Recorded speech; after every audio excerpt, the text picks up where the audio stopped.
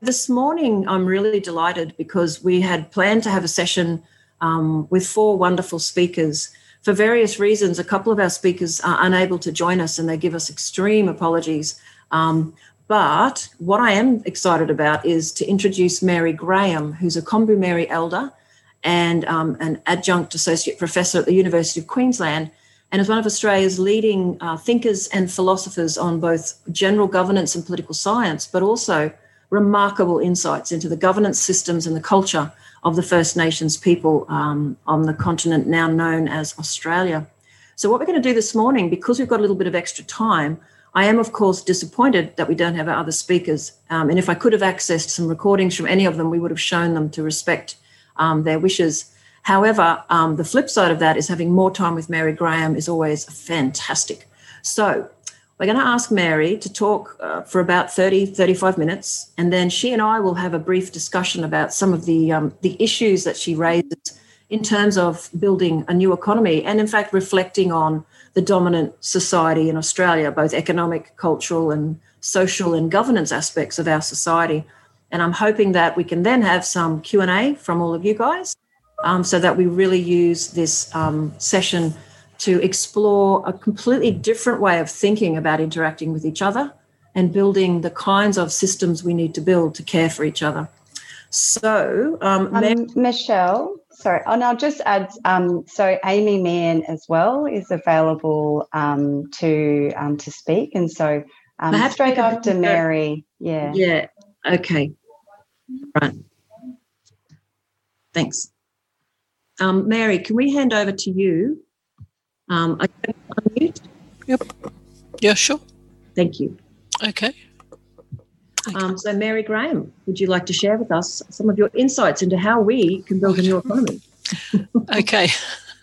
Well, thank you very much for inviting me to present here today. And I'd like to first acknowledge the traditional owners, the Awabakal and Worimi peoples, and to acknowledge their ancestors and their traditions at Newcastle. I haven't been to Newcastle. I've been flying over it. That's for a while. But yes, I say hello to their people and their ancestors and their elders. I'd also like to say to introduce myself in this way, my own mob here on the Gold Coast, the Kombumerri mob, my own particular mob, the language group as a whole is Yugambeh people. That's all on my father's side. So the whole Gold Coast area is basically Yugambeh Kombumerri. On my mother's side, she was a Waka Waka from the South Burnett district in Queensland, about 300 kilometres northwest of Brisbane. She was on a reserve under the Act, as they used to say in Queensland, but my father wasn't. So that's a whole other sort of story of colonialism in the country, but particularly in Australia, in Queensland, I should say. And I've worked in Aboriginal affairs for a very long time. So the way I would normally start off is by talking about ancient migration out of Africa, that very conventional start. But the other way I wouldn't mind starting is to say that I was, not that I know very much about economics, which is just as well I admit it up front anyway, before I launch into things. But I've been influenced in the last couple of years by a guy called, an economist called Michael Hudson. I don't know if people are aware of him, Michael Hudson, an American economist, a bit different apparently, I think, I gather, from a whole lot of other economists. But he starts off his understanding of economics from ancient times, which is probably why I was drawn to him. He goes way back to ancient civilizations, and he talks about things like that are familiar with Aboriginal ideas.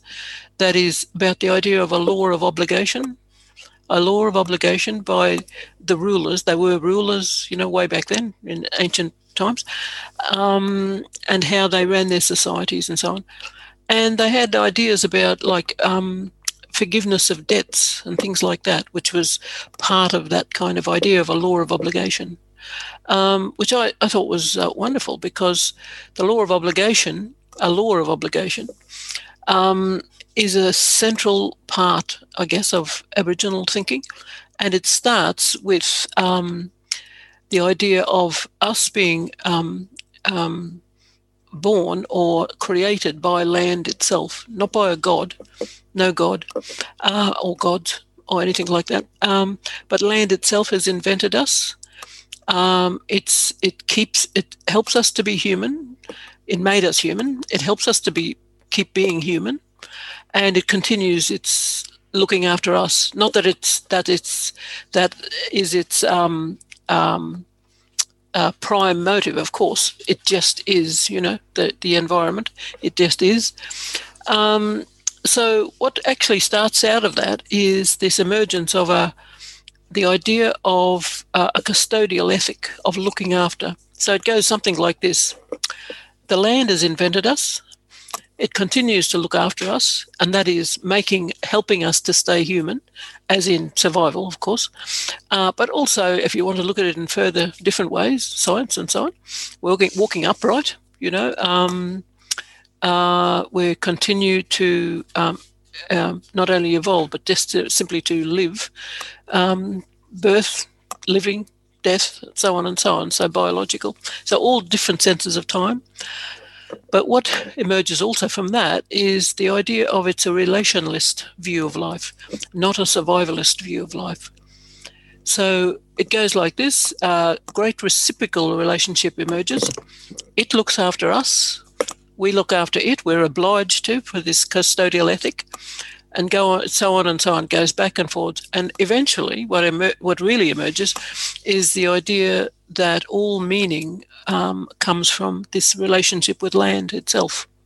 So we're not just like the first, like conservationists or something like that, but that the whole meaning of life, of existence, it is centralized on this idea that land is the major relationship in our lives. So first relationship between people and land, second relationship between people. And the second one is always contingent on the first. So you're learning ethics and a custodial ethic from this relationship with land, from a relationalist relationship, rather than a survivalist relationship.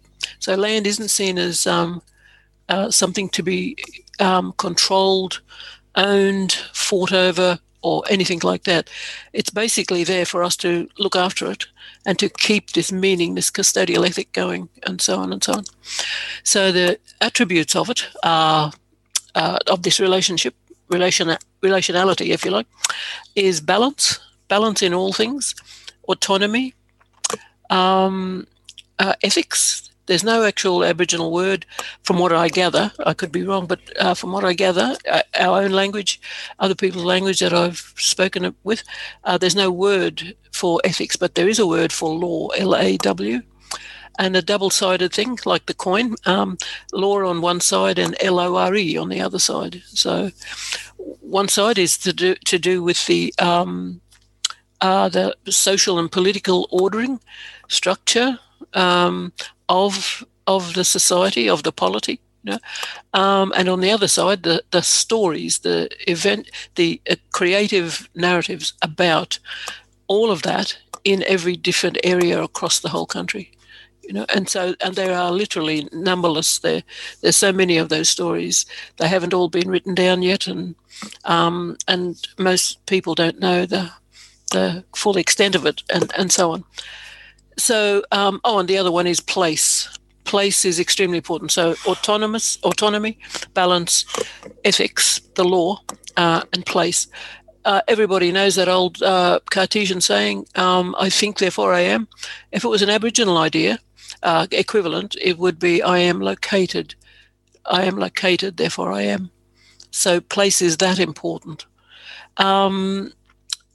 balance is really the balance, of course, between human society and the environment. The main thing there is the custodian idea, custodial ethic, that the management system, not a control system, but a management system, and the relationship between different groups, the balance between different groups. So no idea of a state, no idea of a dominating group of tribes dominating everybody else. So no hierarchy, no centralized domination, political or social in any way whatsoever. All autonomous groups across the whole country. The whole country is full. It's a bit like a continent full of local governments, if you like. No, no centralized system or anything like that. Hundreds of places, hundreds of local governments, hundreds of genesis. No one genesis for the whole country. Nothing like that at all. If you're familiar with the term multipolarity, this is multipolarity in one country instead of global multipolarity, like around the whole world, which is what some countries are trying for. Balance, gender balance, men and women run society. They actually run society. Women's law, men's law, women's logic, men's logic, and so on and so on. Balance between power and authority. This is a really important one. In every other ancient society, and again, I learned a lot from Michael Hudson's idea, notions, understandings of ancient societies and their politics and their economics. So power and authority are usually conflated in ancient societies. So if you have power, you have the authority. If you have authority, you have the power to do whatever you choose to do with your society, because it's a hierarchy, essentially starting off with a hierarchy. When you conflate power and authority, there's always got to be something, a pharaoh, an emperor, royalty, very, very, very rich person, very, very rich people, the 1%, they run the whole of the hierarchy, run it all, and so on. Nothing like that in Aboriginal society. It's lateral. It's a heterarchy in Aboriginal, in political theory, a flat society. A soft hierarchy with the idea of older people running things. You have to have capacity, which is amazing, isn't it, nowadays? You have to have people with great ethical capacity to run societies and no democracy. They're not voted in. In fact, they don't even, a great majority of Aboriginal people don't care for democracy at all, because you end up with the wrong people, as has been proved lots of times, actually, but proved for all time, I think. So authority rests with older people. It's a bit like a gerontocracy, if you like, something like that. But you can have younger people, like middle-aged, to run, because they've got to be of exceptional capacities and so on. And it works a bit like this: a quantum of knowledge that people have, a quantum of experience, but all relying or riding on right conduct, proper ethical right conduct. And that's, you get the right people to run. They're not running it. The whole polity is running society. And power always has to rest with the people.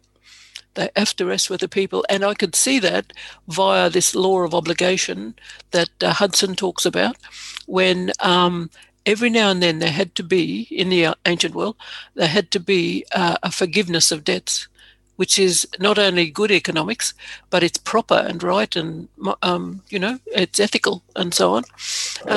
And then also from the pure, practical point of view, is that they won't rise up and try and overthrow their rulers and so on. So you have a kind of stability there, and that's the big thing about the relationalist view, is that it keeps a stable society going. Along with, in combination with the idea of that people's confidence in their system, in their governance, that is the system, it stays. That confidence is always there.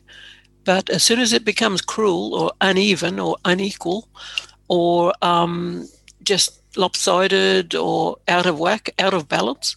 And if it's permanent sort of out of balance, then people will, they'll rise up and so on. Autonomy, we're autonomous beings. We are all autonomous beings, every human person.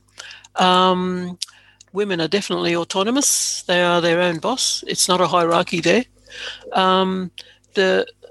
Especially the land itself is its own autonomous entity. It owns itself. And autonomy is not just individualism in the Western sense. It's the idea of having autonomous regard for the other. In fact, you can't even be autonomous without other people also being autonomous, basically. And one autonomy has to recognize the other autonomy and so on.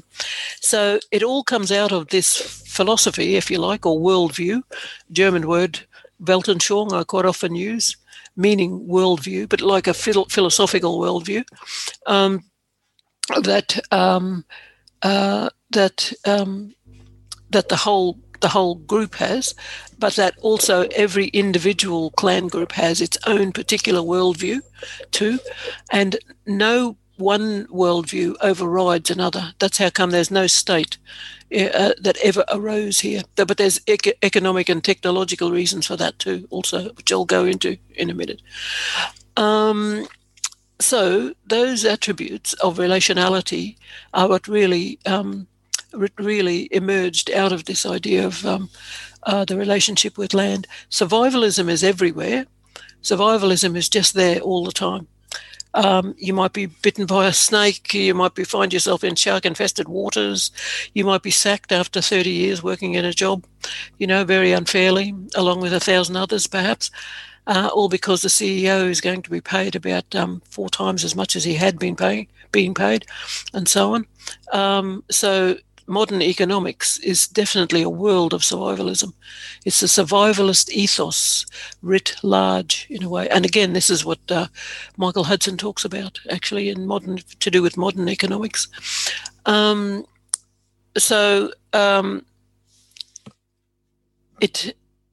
idea of people having this idea about other people's land extends to, in this in the governance system, is that you have conflict, because quite often people, historians and so on, might talk about what do you do about this natural conflict that arises and so on.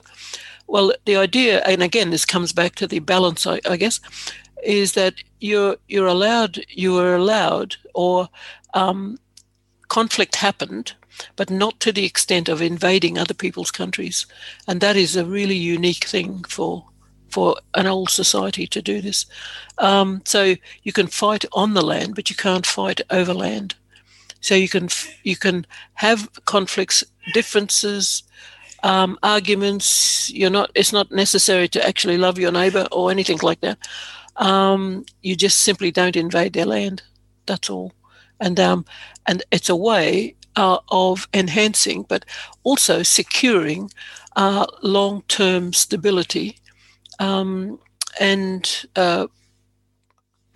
correct behaviour and security, above all security, between different clan groups. So this clan system, this whole ancient system didn't turn into tribalism, as so many anthropologists want to say. It didn't turn into something like that, so that you fought continually. And this is what happened when big agriculture starts a long time ago. Gradually, people start fighting over, especially resources. Aboriginal people didn't use the management of resources to compete over them. Not at all. They used it as systems of governance to work together, to have a system to keep this custodial ethic going. So they collaborate, they cooperate. The whole story, from what I gather, this is what happened with the Murray-Darling, 1,000 miles long, I think. I'm not quite sure how long, but very, very long, and dozens of groups who live along the whole length of it, and they they collaborate in looking after the whole place, looking after the river and so on. So it lasts and lasts and lasts and forever. So don't think it's about trying to be good or anything. In fact, there's no notion of a perfectibility of human beings becoming, good and virtuous and being rewarded in heaven, because along with the belief system, well, there isn't a belief system actually, but there isn't any notion of God, a God-like figure, or gods. So no hierarchy, see? So no leaders as such, no that kind of hierarchical system with pharaohs or kings at the top of it, and so on and so on. No notion of heaven or hell. But also no notion of worshipping anything or bowing down to. This is why the autonomy is there. So you're autonomous, so you don't go bowing to anybody or acknowledging anyone is higher than you. So no hierarchy, no levels or ranks, anything like that. And it just simply goes on like that. And as I said, it's not to do with for reasons of virtue or goodness or morality or anything. The real point is it's efficient. That's really what it is. It's an efficient, rational system, sustainable, and that lasts in a stable system forever, essentially forever, as long as land is looked after. I've heard elderly Aboriginal people say this. Look, everything will become clear. Just keep looking after the land. Everything will become clear, which is a huge thing to say, because you've got to, how do you understand all of this going on, Now, so the last thing I guess I would mind talking about is the idea of the technology. So, as we all know, roughly around about 10,000 years ago, large agriculture starts. Big agriculture. There always was agriculture here in different parts where it could be. And the brilliant writers Bruce Pascoe, Dark Emu, and Bill Gammage, The Greatest Estate on Earth, they're the two brilliant books that tell you all about exactly how Aboriginal people technically, in this complex way, ran the country, basically. So big agriculture starts. Small agriculture is already here, but not big agriculture. And there's all kinds of reasons for that. One of the major ones is that driest continent on Earth. But one of the key factors is to do with there's no domesticatable animals. There's no native cattle, no horses, no buffalo, Asian buffalo, not bison. No camels, no elephants, not even anything like sheep or goats that you could utilize them for their goods, the wool and all that kind of stuff. Nothing like that. So you couldn't have had large agriculture even if you wanted to, because apart from trying to turn your own people into beasts of burden to gather produce, that you would have had to do that, and slavery just wasn't in the system, in the governance system in Aboriginal society. So for large agriculture, and this relates to the old-fashioned racist insult that's still around, of course, that Aboriginal people were so primitive they didn't discover the wheel, which is ridiculous. Well, they didn't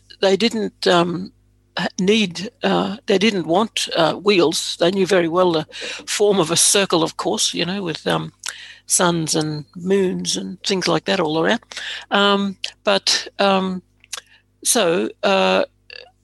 Because you don't have those domesticatable animals, they wouldn't have had the wherewithal, like as in a vehicle with wheels, to carry or to cart produce to a central place which sorted things out, counted them, and then recorded them. So no writing either. Because of that, because of it's the driest continent on Earth and no domesticatable animals, no writing. And writing is a big catalyst for further invention and so on. So the whole system from then on starts to become rigidly hierarchical, and competition starts in a very, very serious way between countries, between cultures, and so on, all over the world, wherever large agriculture was. And as we know, writing starts in those ancient places, especially in the Middle East, in India and in China. That's where it all starts, writing.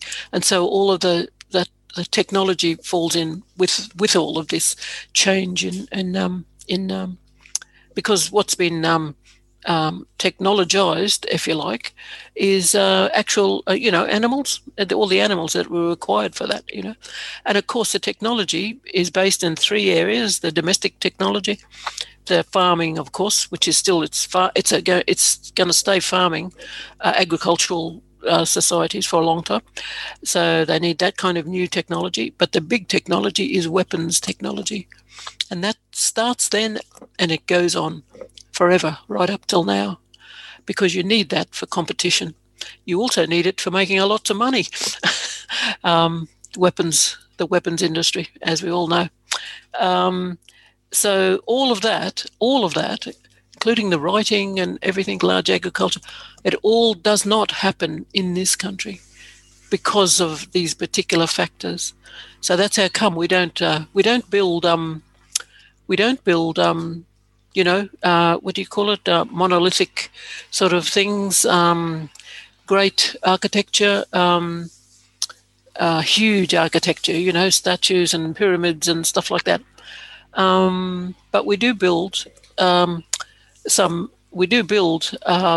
things like monumental ideas of the possibilities of the kind of stable societies that you could have, all for treating land in a different way, if it comes from that. Also, there's a little bit of plain good luck there, also, or luck, I should say, whether it's good or not.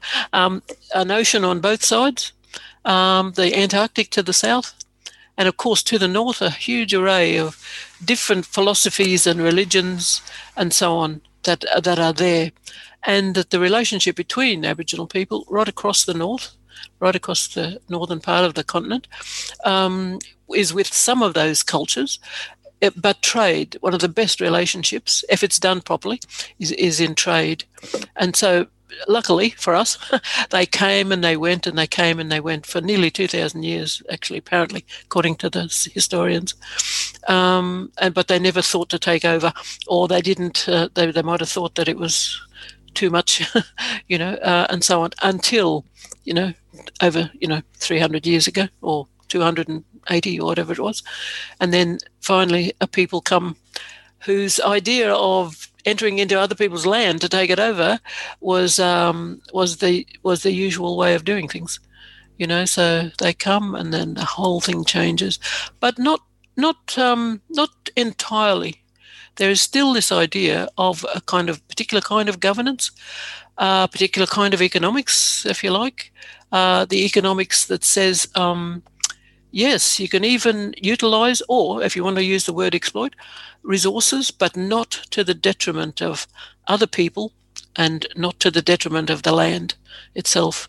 You still have to have this custodial ethic, but you can have this utilizing or exploiting of natural resources and so on. But the point also is that it is you could call it a sacralized ecological stewardship that is put in place, and that is permanent, and if we can, this is what I think of as what Nina is trying to do, really, really firmly, really trying to put this idea across, but the ways of doing it too, the complex ways of doing it, taking into account getting on with each other. It helps to have a logic like Aboriginal people do too. It's not a Western logic. It's not the Greek Aristotelian logic with those rules. If anybody's done logic in high school or university or just dabbled in it, where rules the rule for identification, the rules of non-contradiction, and the big one, the rule of the law of the excluded middle. Either you're a friend of the Americans or you're an enemy. Anything that begins with that, either or. Either you're right or either you're wrong, either you're right or wrong, good or bad, and so on and so on. Anything that begins with that is Aristotelian logic, In the old days, 50s and 60s, there was the idea of, what do you call it, the non-aligned movement.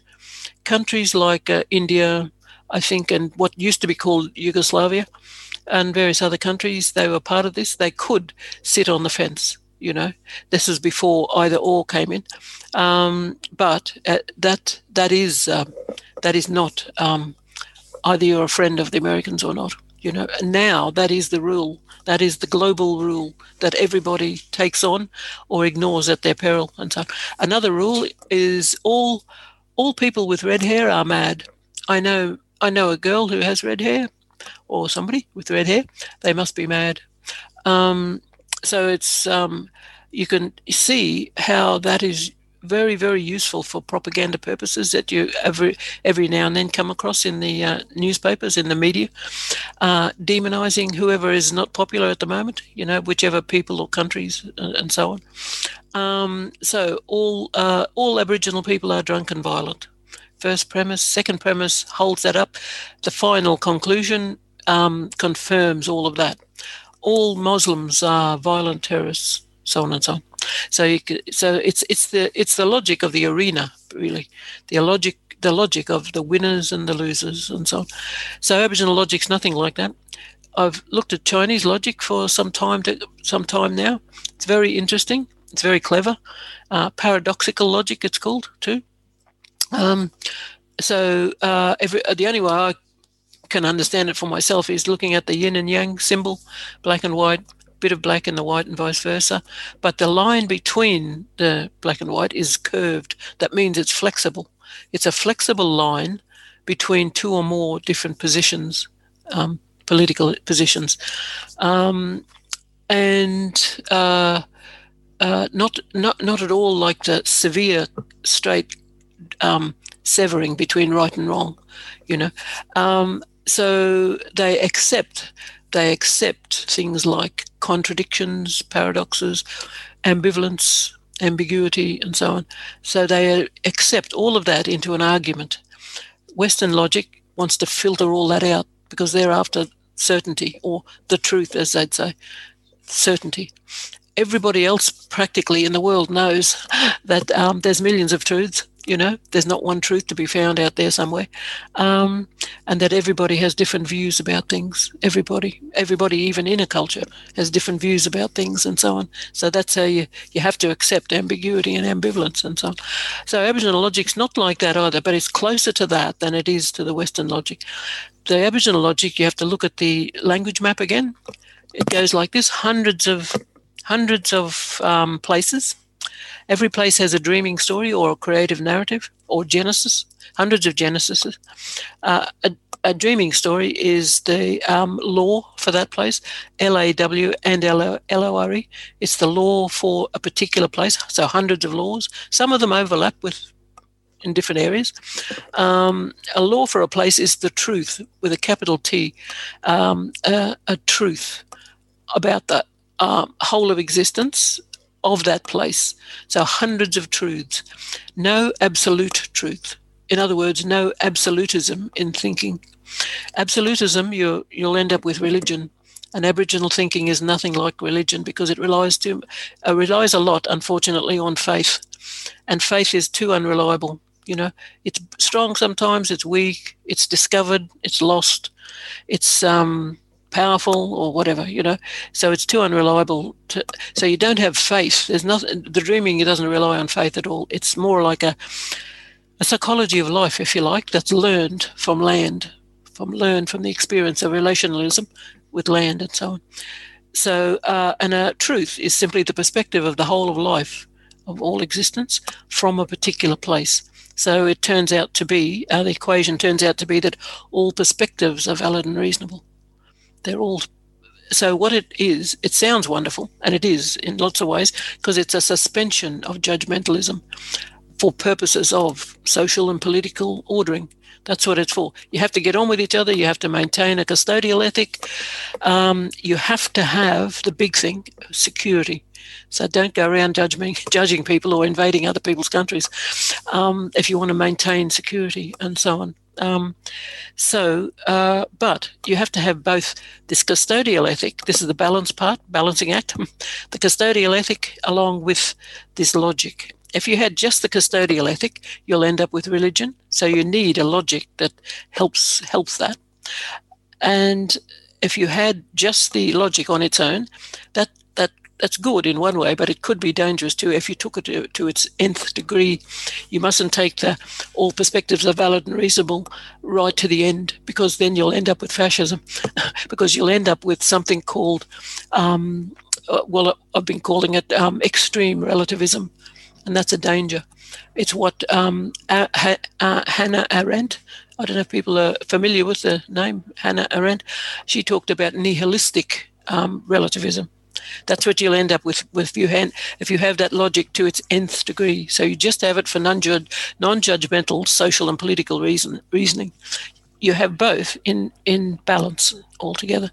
You try and have a whole lot of things in balance with each other and so on. So I suppose Nina is got to work some of these things out too, between economics and technology too. Where is this technology leading us, and who is controlling it? Well, we all know who's controlling it, 1% actually. But how do you bring those two things together? That's what I would love to know myself. We'll leave it there. Thank you, Mary. Yes. Oh, that's wonderful. Thank you. Every time I hear you talk, I learn new things, and also have the relationist ethos articulated more clearly for me, which I am so inspired by, and I think we're all driven by it at the heart level, so the practical level. So Mary, thank you so much. Megan and others have actually been very efficient in finding another speaker to join you who is really lovely, and I think you guys are really going to enjoy each other. So in a moment, I'm going to introduce Amy Meehan, but I just want to let folks know, if you have questions for Mary, keep putting them in the chat. And when we open up for Q&A at the end, I'm collecting all the questions. So if everyone in your own way can do a little air clap for Mary, I like to call them the Daggy air clap. Or if you want to press the button that shows whatever. Yeah, there's a button, but I can never find reaction. It in time. Yes. Right. So look, thank you, Mary, for your wonderful wisdom and opening and provocations for all of us, particularly inside Nina, to find ways to work together that can help shift these other ways. All right. Okay, thank you. Yeah, thank you, Mary. Thank you. We'll be back to you in a minute, so don't go anywhere. Okay. Well, you've got time for a cup of tea. That's about it. Don't go. What I'd like to do now is we're very grateful to Amy, a wonderful young woman who's been doing some remarkable work around governance and around participation. I might actually let Amy introduce herself, because I'm a bit new to her, so I apologise. But if you're there, Amy, can you unmute and just speak up, and then I'll spotlight you? Yep, sure. Thank you.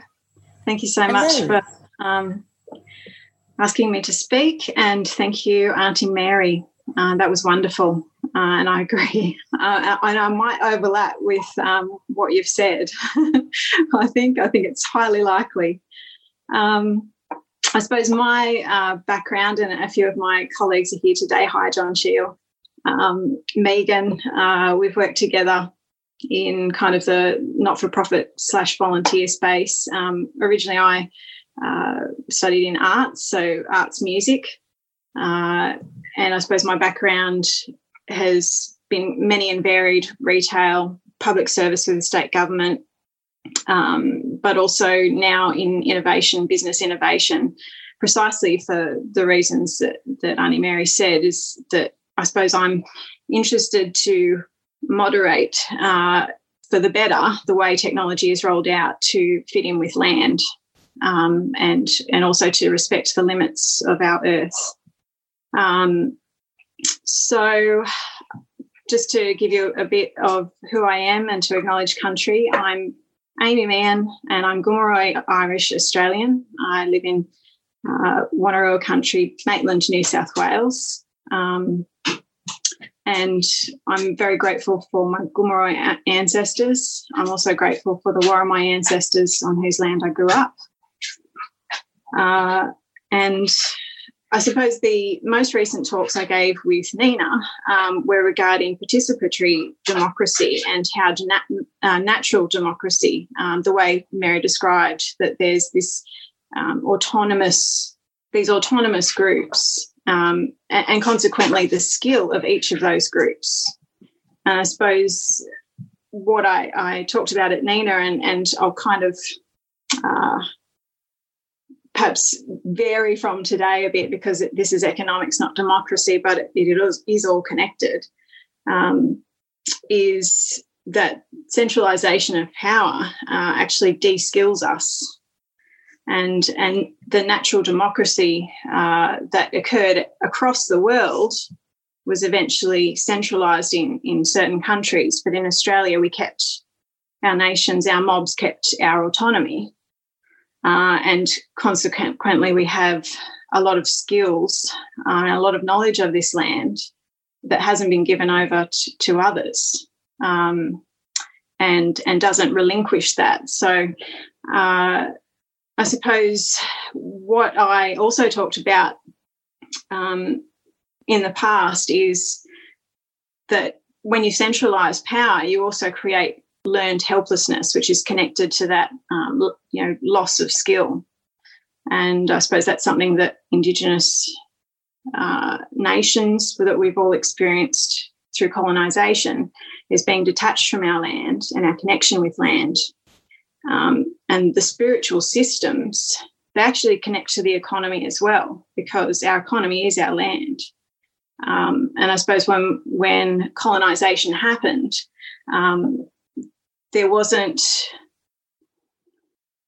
the appreciation of complexity of the evolution of the plants, animals, and people here.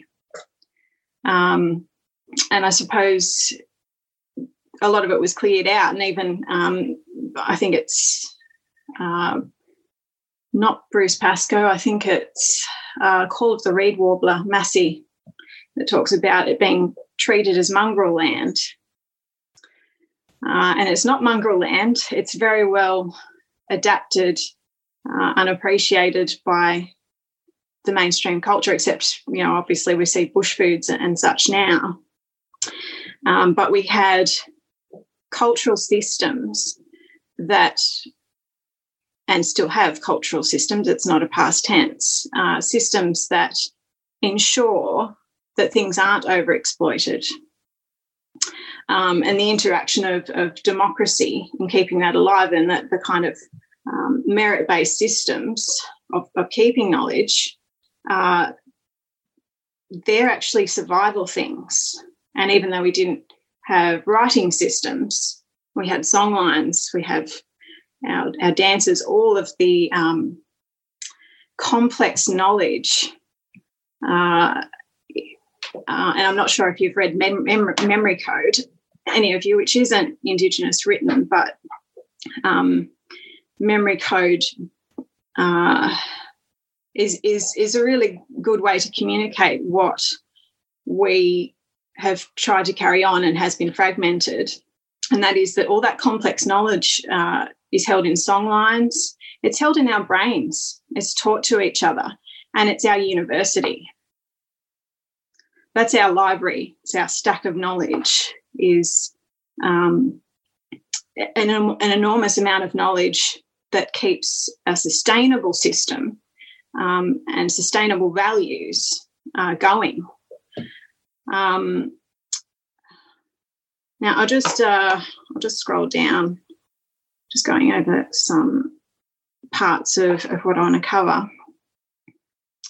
So I suppose the responsibility to land, and a little bit of what Auntie Mary talked about, is that there's this responsibility to country that ensures that economy thrives. So, we don't sell up our country and move. We don't spruce it up and move house. We have an ongoing responsibility to that land. And that ensures the economics. So I suppose people may have read a bit about the commons and the way some commons are mistreated, and actually I'll be interested to hear the talks on the commons later in the conference. This is the way Indigenous people, we manage it really well, because there were common areas, but ensuring that connection, that cultural connection, as well as the economic connection, that it's a multifaceted system that keeps the economy solid. I'll just also... now, I also agree with everything that Auntie Mary said about autonomy, because obviously that's what has gradually been lost. Not only in Indigenous colonisation of Australia, but it actually arrived with the first fleet, etc., and it has actually saturated itself into this new country from the old country, from England. And the way that system was built, was hierarchies that felt that they were the most responsible and therefore they should control. But I suppose I'm interested to have more talks with people to see, and what my primary goal has been with my various organisations like Beyond Zero Emissions, is to see how our way of thinking, which is much more earth-centred, which includes a democracy for all creatures, how that perspective on technology can help moderate the human-centred attitude that evolved through agriculture and hundreds of years, which is something that Massey also puts really well, is that as societies grew and natural democracy didn't fall apart, but as populations grew, it turned into these systems of managing so many people in cities and villages that I'm interested to see how this autonomous, skilled way that our mob thinks, if it can actually intersect with, if we actually come halfway, how that can actually affect the way things are rolled out, whether it's technology, the food systems. It can go across a lot of areas to actually moderate and I don't know if compromise is a compromise, I guess, to actually bring a much more sustainable way of doing everything. So I think I've rambled on enough. I hope that's okay, and hope to have more yarning, Auntie Mary. Thank you so much, Amy. And look, we're very appreciative that you could jump in so very quickly to join us and to share some insights. And what I'm going to do now is I might actually pose a question to both of you, and then give folks a bit of time to add some more questions into the chat if you'd like to ask a question. So, Mary, just so you know, you're on mute. But one thing I'd like to ask both of you is if you could pick, one or two things, for example, the New Economy Network to focus on that could enhance our ability as often non-Indigenous, but not always non-Indigenous peoples in Australia, to really change the culture of how we work together and how we can achieve our goals. What would be some of the advice, or particularly, from a First Nations governance system, what would you think we could do to enhance our way of working? Mary, do you want to jump in first? Mary, I can't actually hear you. I don't know if... Oh, sorry. There. We're so high-tech. This is useful. I forgot. No, thanks. Well, just going back to what we were saying before about technology. If Nina could sort out the whole thing about what role, how do you, I mean, it's almost hopeless to say control. You can't control it because it just goes on. And the 1% or the richest, the most powerful, militaristic and all that kind of stuff, those people, those countries are watching it all the time to see how it can be useful to them and to make money. How do you get around all that, you know? I mean, how would Nina... That's why I don't have any ideas about that, but I'm waiting for you to all the other speakers to come up with something for that. Yeah. For that. But the other thing that I've always thought is, and I think Hudson talks about this too, is to be more on board. The idea of, and I know most people, if you're in Nina, you're already anti-war anyway. But to see that that's extremely important to argue and do things about, I don't know what, but fighting, having that idea, a more positive idea about how to settle conflict, even things like that.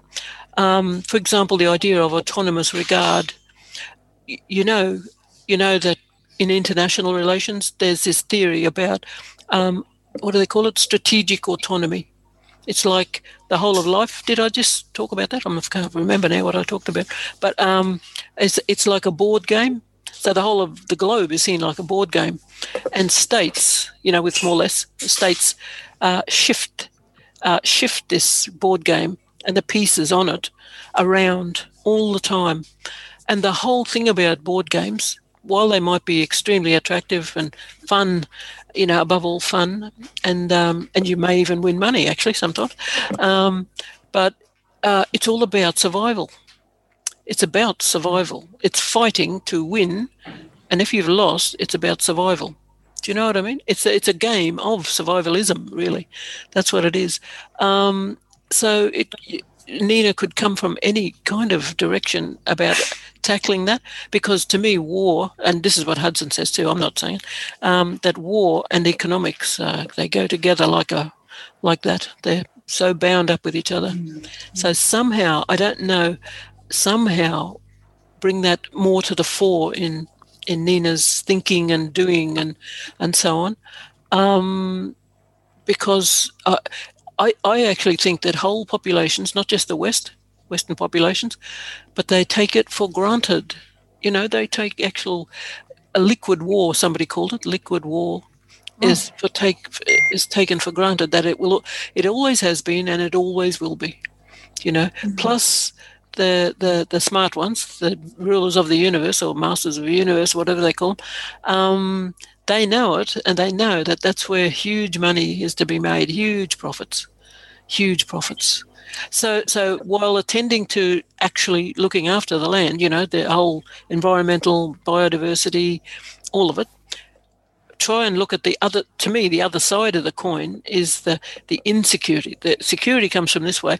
The insecurity comes from this other way of war making, warmongering, and being acceptance of the whole terms of reference of war is the other side of this coin. So pay big attention to both. That's all I'm saying. How you do that, I don't know, apart from just simply being generally anti-war and saying that. But I don't know how else. Maybe you could get more into the logics, different ways, methods of settling conflict,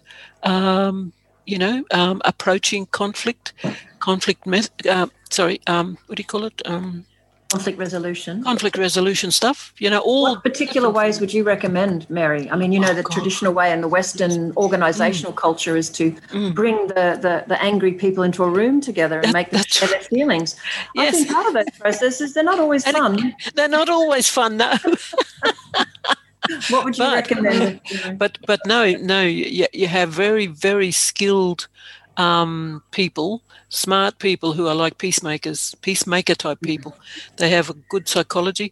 I've seen the most amazing, quiet, chaotic, raucous kind of and these kind of people are there. They never lose their cool. You might call them from those police shows, negotiators. They're expert negotiators. They really are. They keep an even keel. They don't try and control. They don't go and get angry with their control. They stay calm, and their behaviour brings everybody else's behaviour down a bit. But you got to have not like a referee. It's a little bit like the closest thing I can imagine is the old style European idea of dueling.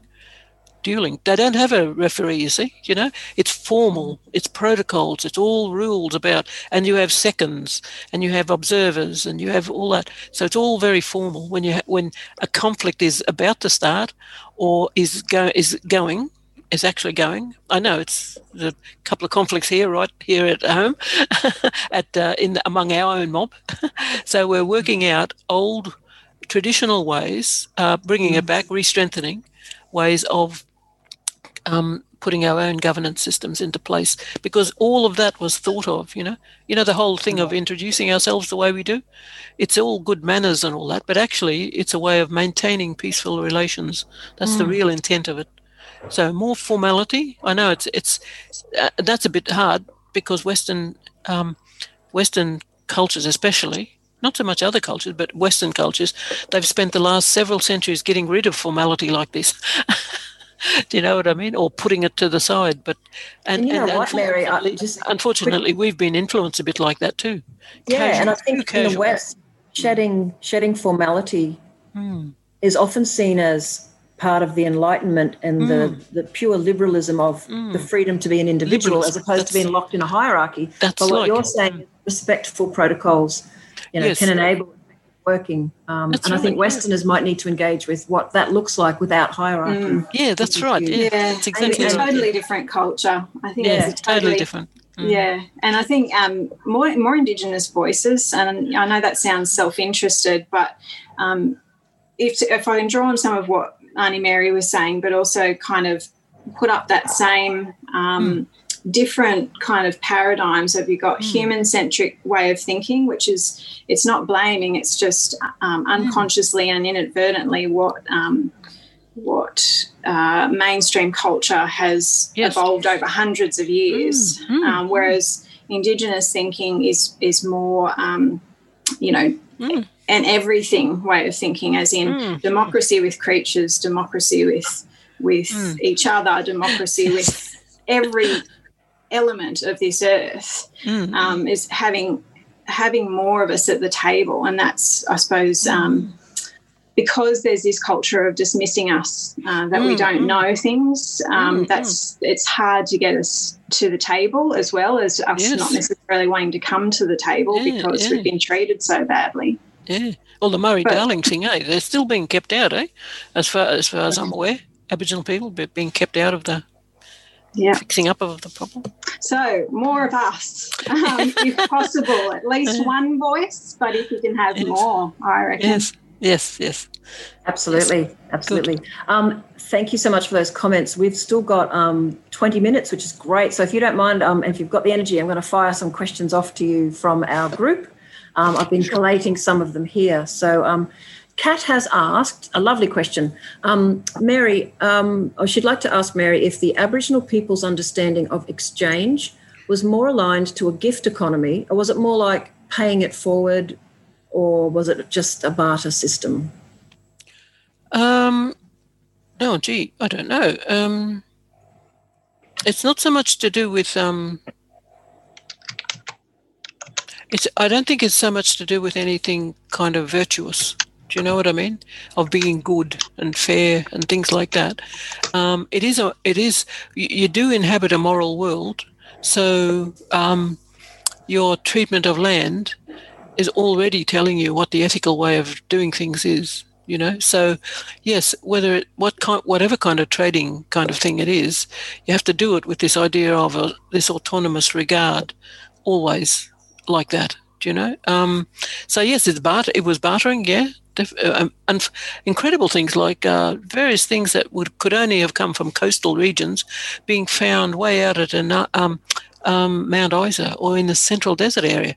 How could they have got there? They've been traded back and forwards and gradually moving across the landscape, you know what I mean, to there, and so on.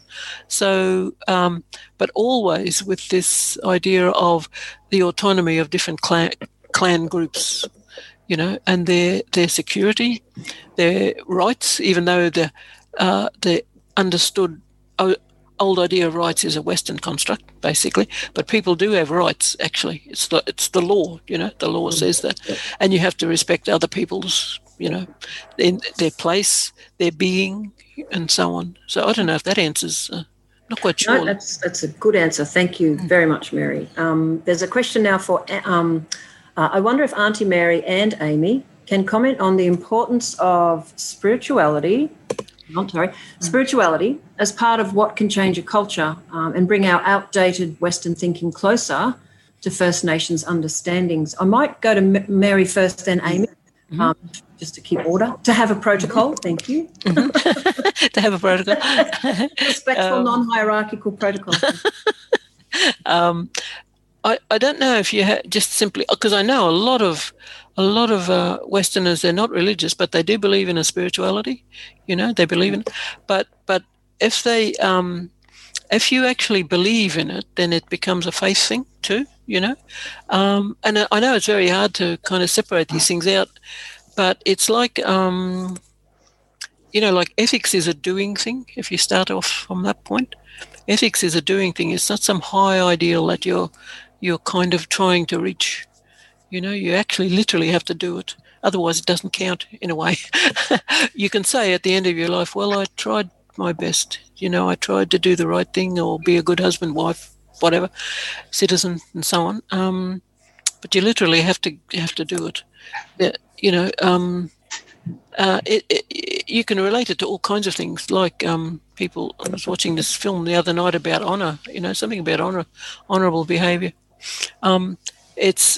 You don't wait for the moment to be honourable, and quite often you have to be. You are honourable, and it's all. You don't think about these things, but you're honourable when you don't have to be.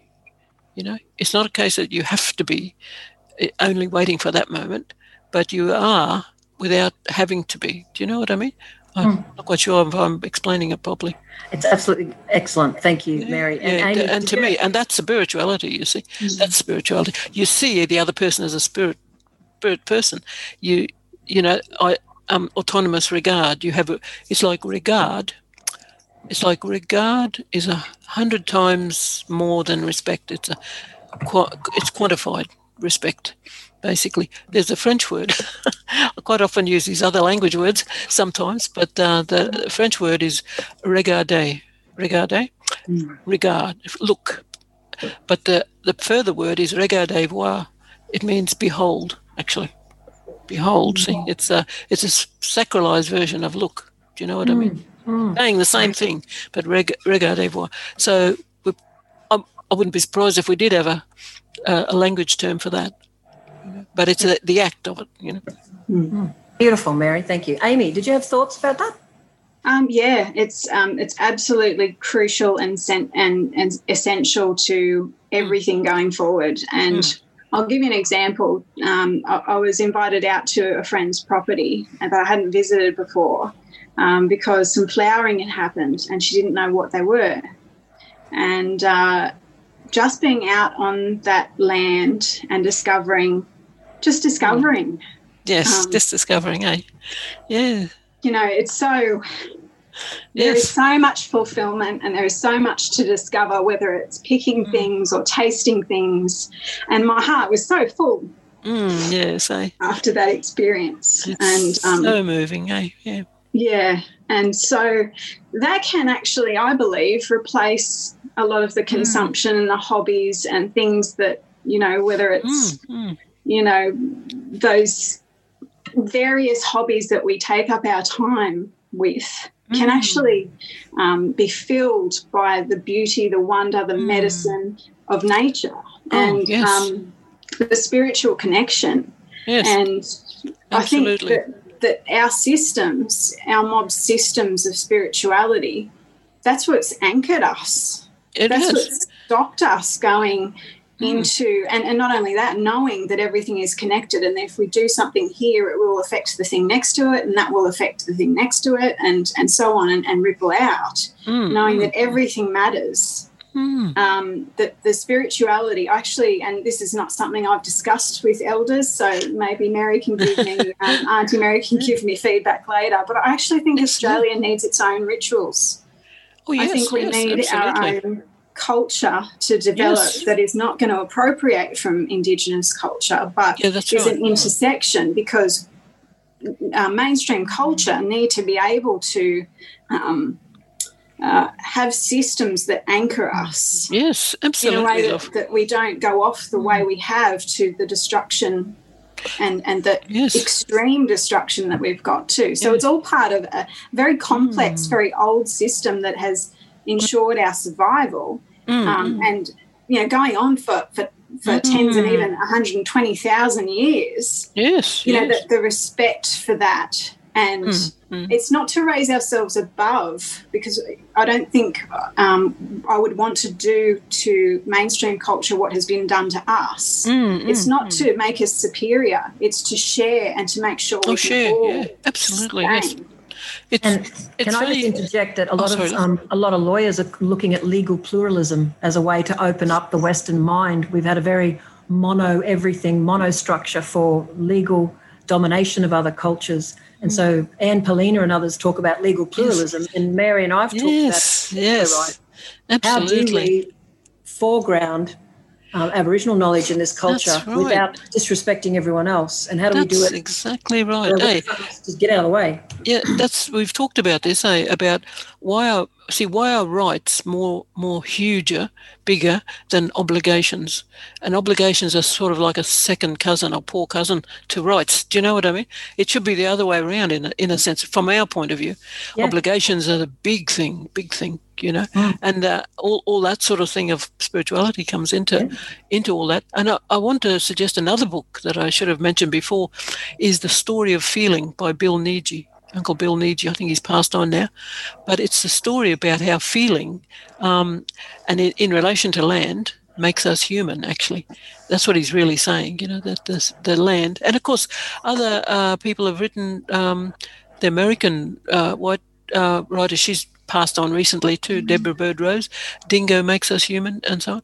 But just something else I wanted to say about spirituality itself. It is everywhere. Everybody has a spiritual experience, like Amy, you just said before, it's so moving. Well, a whole lot of people see that, but I guess Aboriginal people see it in relation to land itself, or nature, if you like.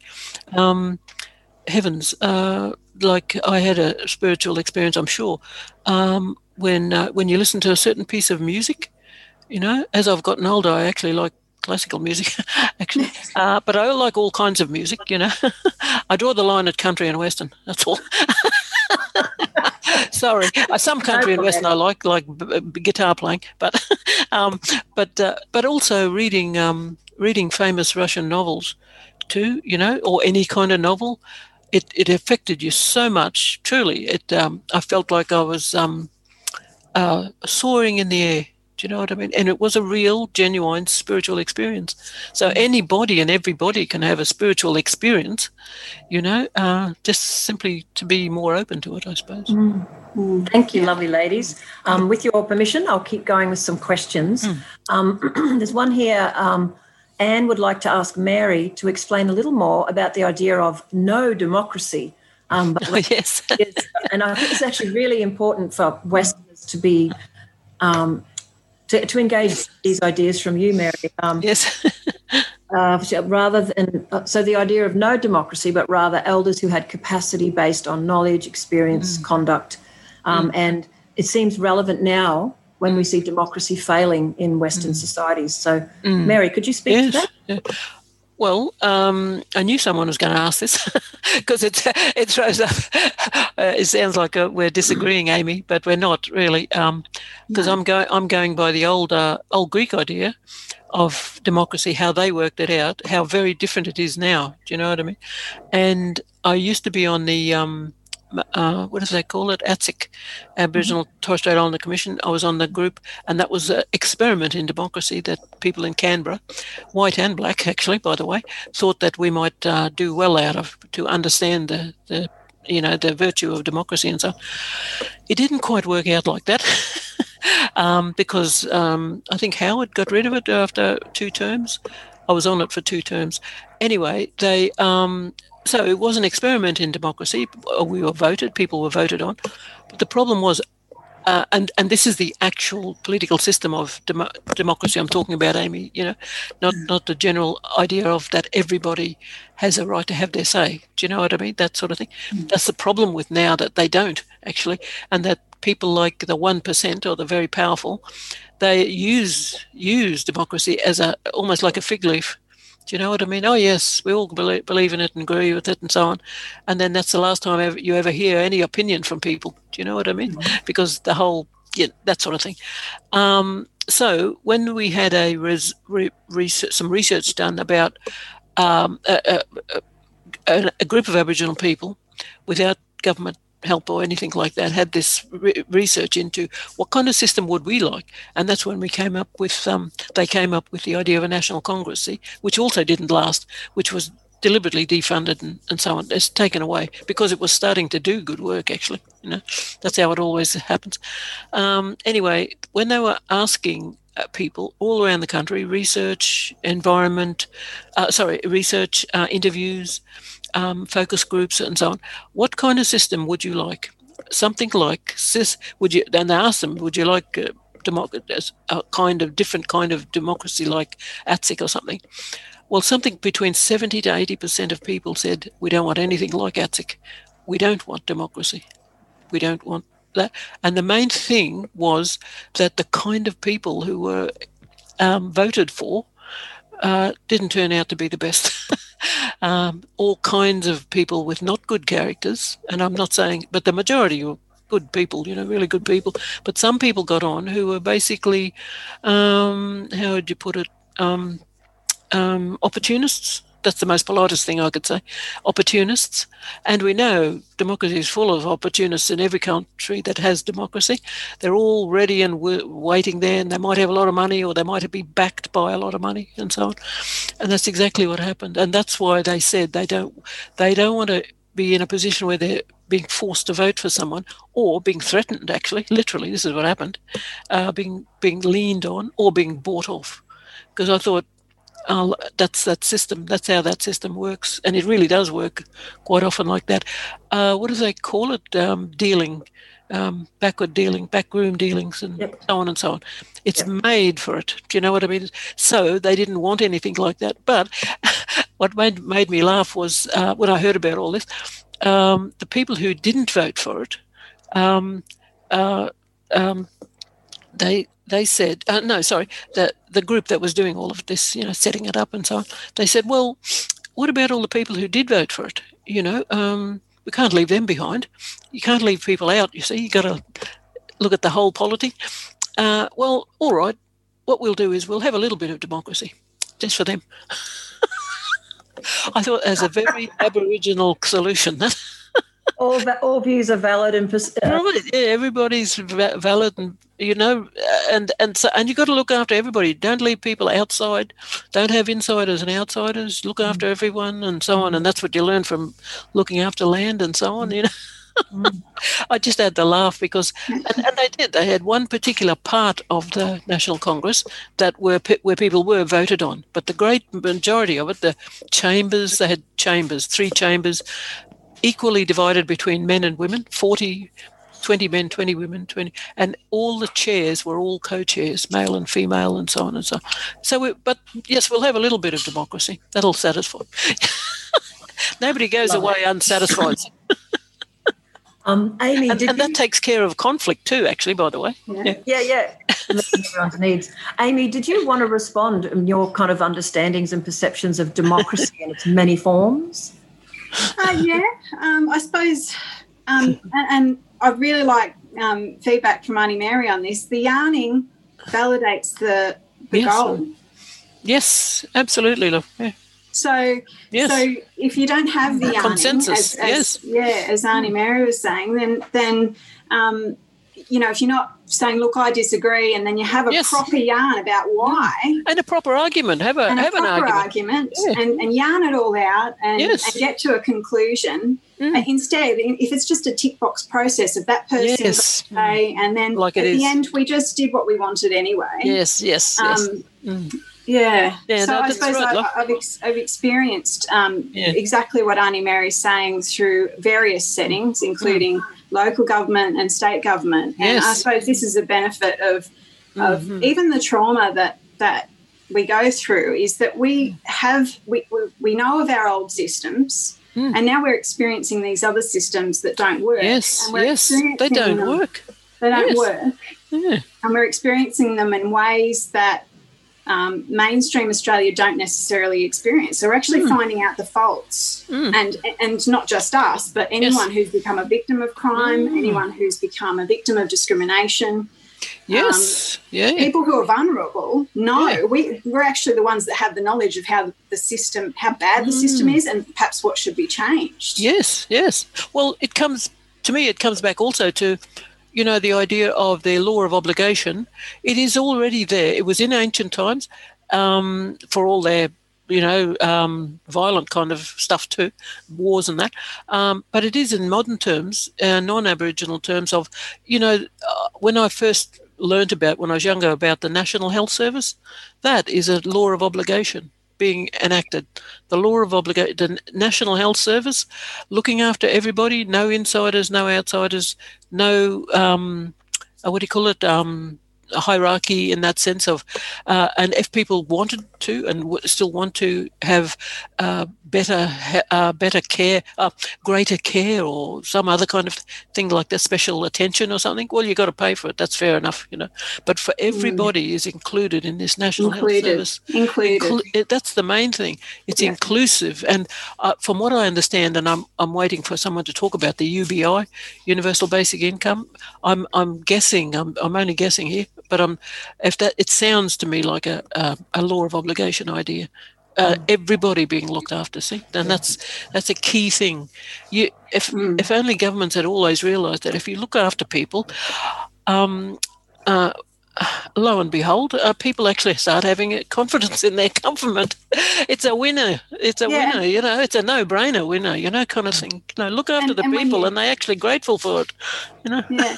And when you are able to participate, like I have had a bit to do with Coalition of Everyone, and Sonia's on the call. Hi, Sonia. The mechanisms that keep people accountable. I mean, there's been a lot of talk about federal ICACs and things, but I'm actually interested in the sortition. I'm interested in sortition. Yes, me too. In somebody talks recall mechanisms, because I suppose I've spoken to members of Parliament, and the only recall mechanism we have is to vote them out. And when I've actually said, hey, independents are on the rise, we've got Zali Steggall, we've got Helen Haynes, we've got more and more, their eyes open and they're in a safe seat, and they just go, and there's this realisation that that's the recall mechanism. And there's all this accountability. There's lots to talk about in the democracy space, but there's probably not time. Yes. No, that's right. Absolutely. Agree. Well, look, folks, sorry, I just had to go and plug my computer in. I didn't want to shut the whole conference down because my laptop battery went flat. That'd be depressing. I would like to start wrapping up, but first of all, there were many other questions, and I know a lot of people would love to keep this conversation going. Mary has been a wonderful champion of NINA, and we've invited her to many webinars and discussions. So what I might do is get Amy, Megan, and some of our democracy and governance folks in NINA and others all together, and we can have a particular focus on some of these issues next year. Yes, good. But I would like to extend a huge thank you to you, Mary, for your always remarkable eye-opening discussions and wisdom and kindness to all of us who want to learn. And a huge thank you to you, Amy, for jumping in. Probably we dragged you out of your reverie with your cup of tea getting ready for the conference to suddenly speak. So thank you so much for being so wonderful. Thank you. Can we all do some kind of Zoom show of gratitude. Clapping, waving, tap dancing, whatever. Thank you so much, guys. What a wonderful and inspiring open to our conference. So great. Thank you very much.